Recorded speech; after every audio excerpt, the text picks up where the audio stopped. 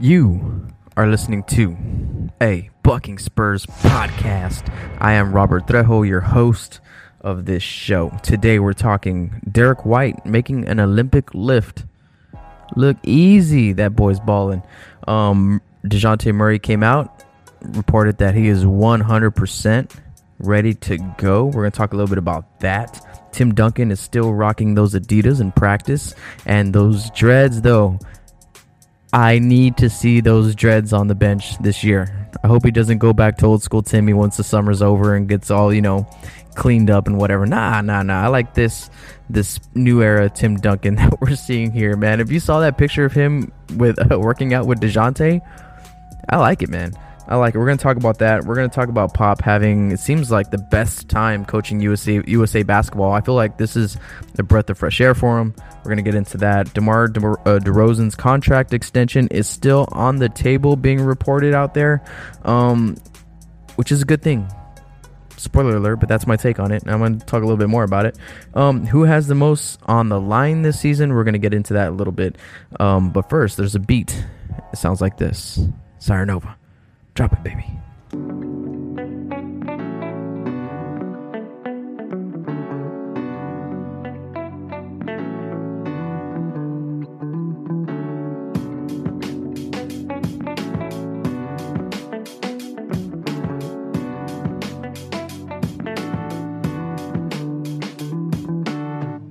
I need a little bit more dose of nasty.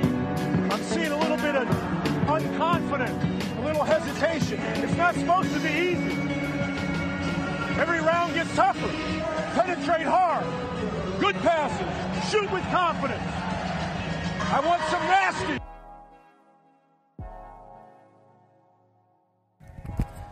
So Derek White, let's talk all about it, right? He wasn't supposed to be there, and then they called him up. He shows up.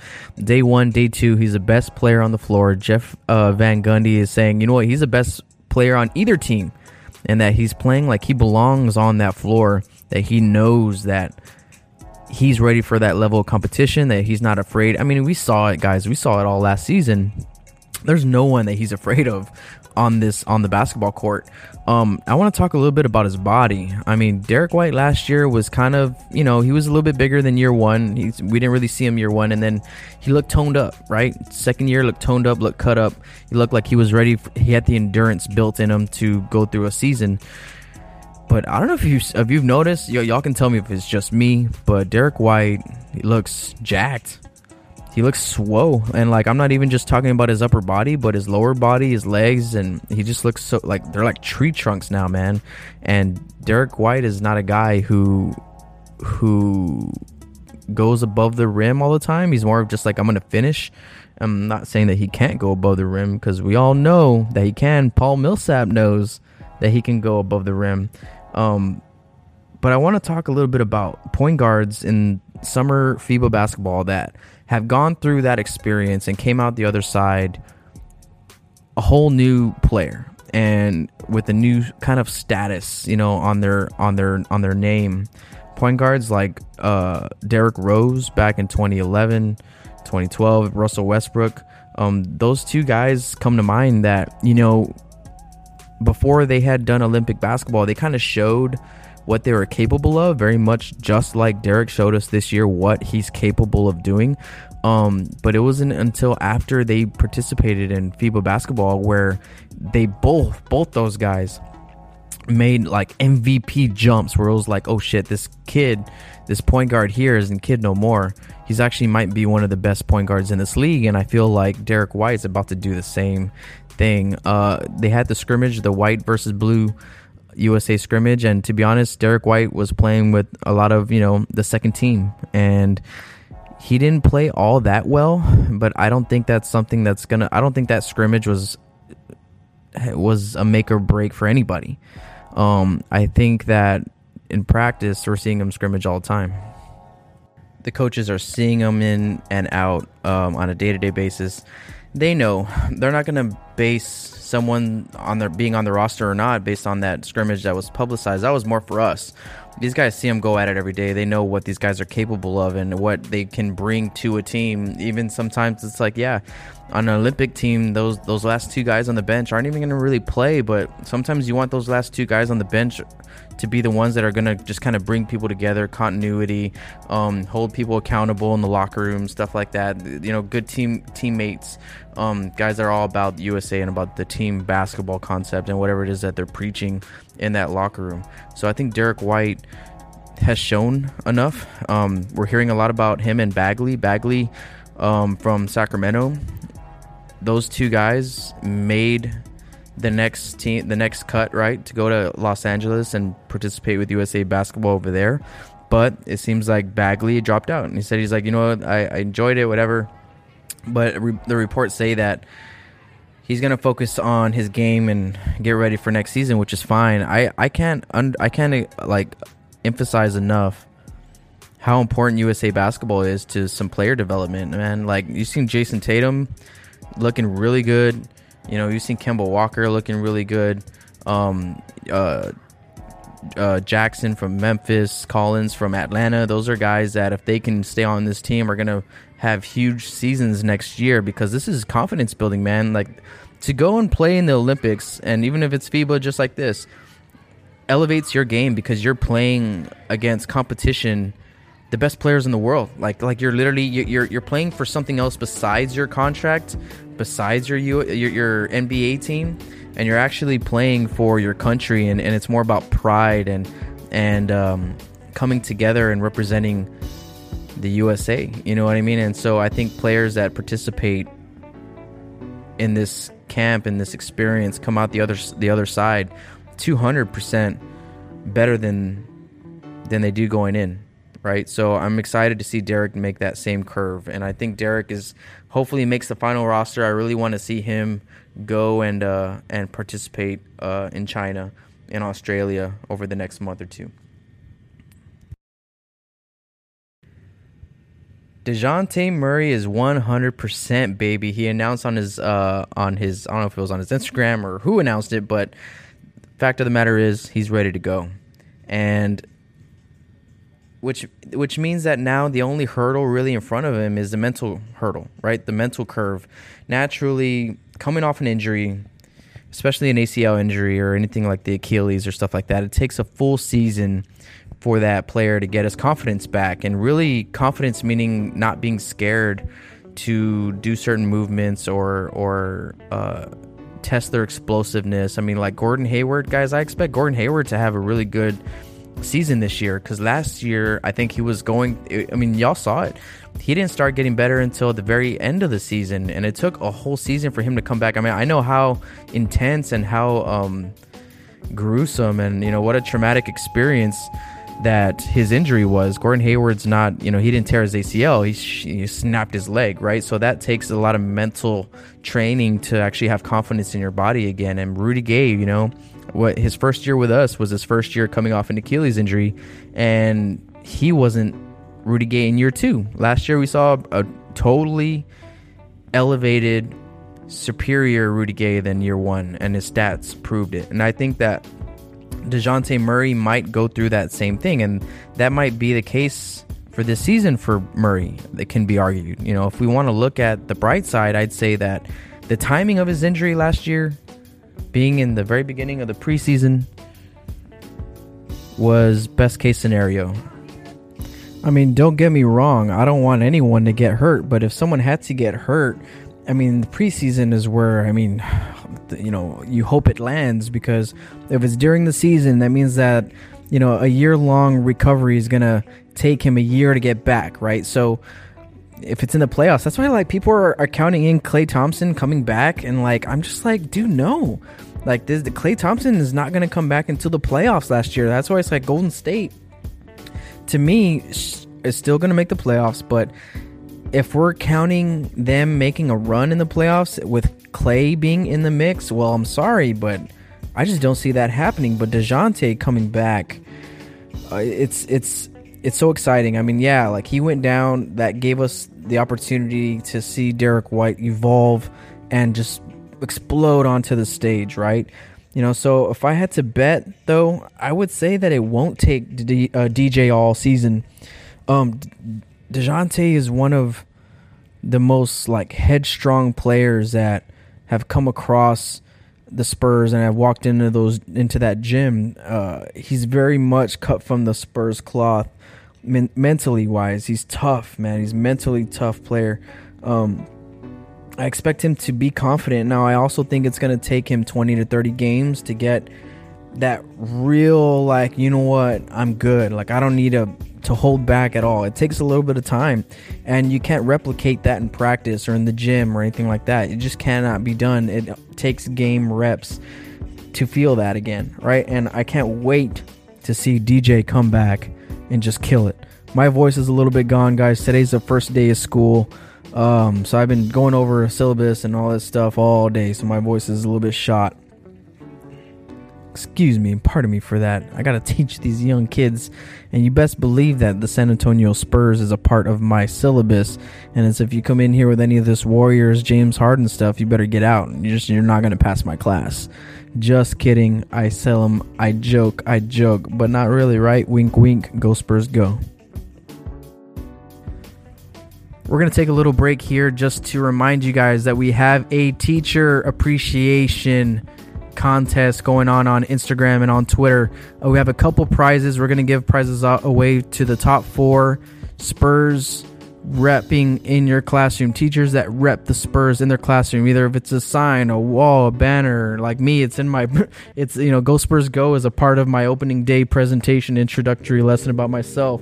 I have a couple other Spurs things hanging around here in the classroom. Spurs teachers of Spurs Nation. If you know teachers, if you're listening to this pod and you know some teachers that are Spurs fans and that rep that stuff, make sure that you tell them to hit me up on Instagram. We got a contest going just for the teachers of Spurs Nation. I'm one of y'all, right? So I appreciate y'all to the death, man. I know the grind. The struggle is real. And you know what? Having a little bit of Spurs Nation in the classroom always makes it a little bit better. So go ahead and check out my Instagram and see what the qualifications are for this contest. For one, you have to post your classroom and what Spurs, you know, whatever it is you got hanging. That's one thing.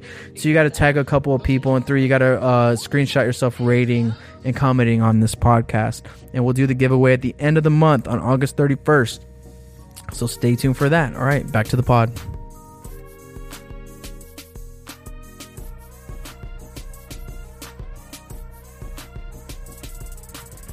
So the other day, DeJounte Murray posted a couple of pictures of him working out with Timmy, like alone in the gym, right? Like it's just those two guys.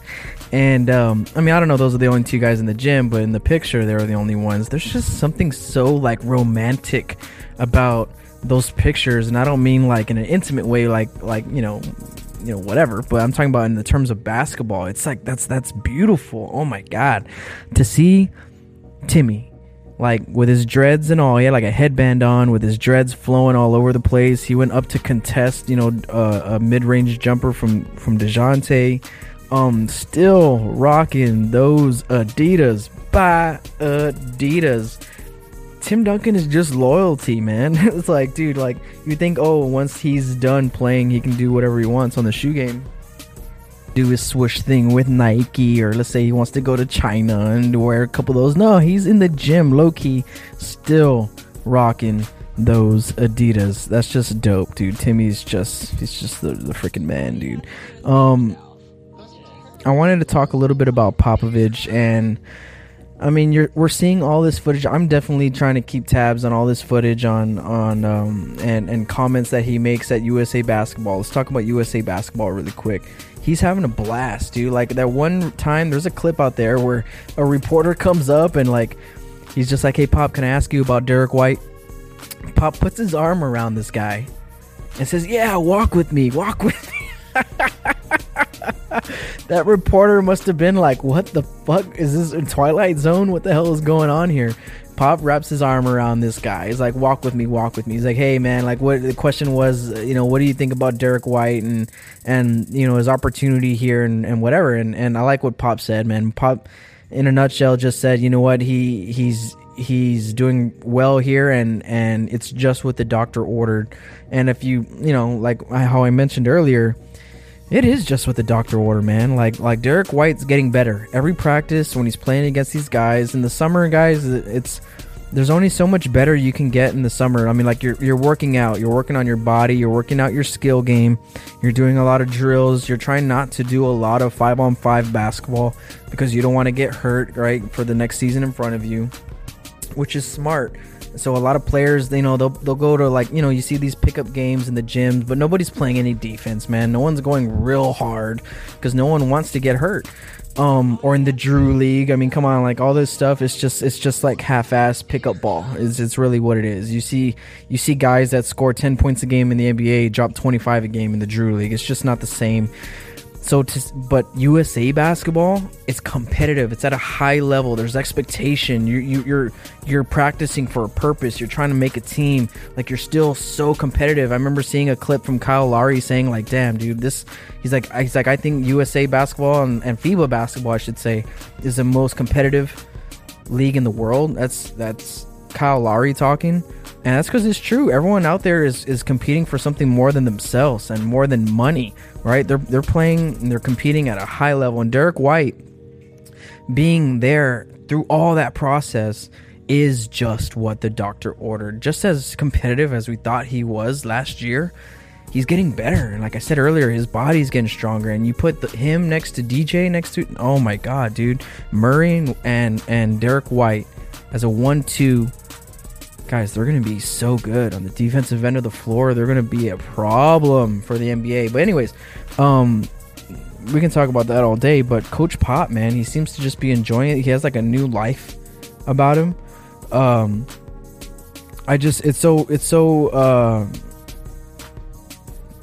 It's just good to see this guy enjoy the game.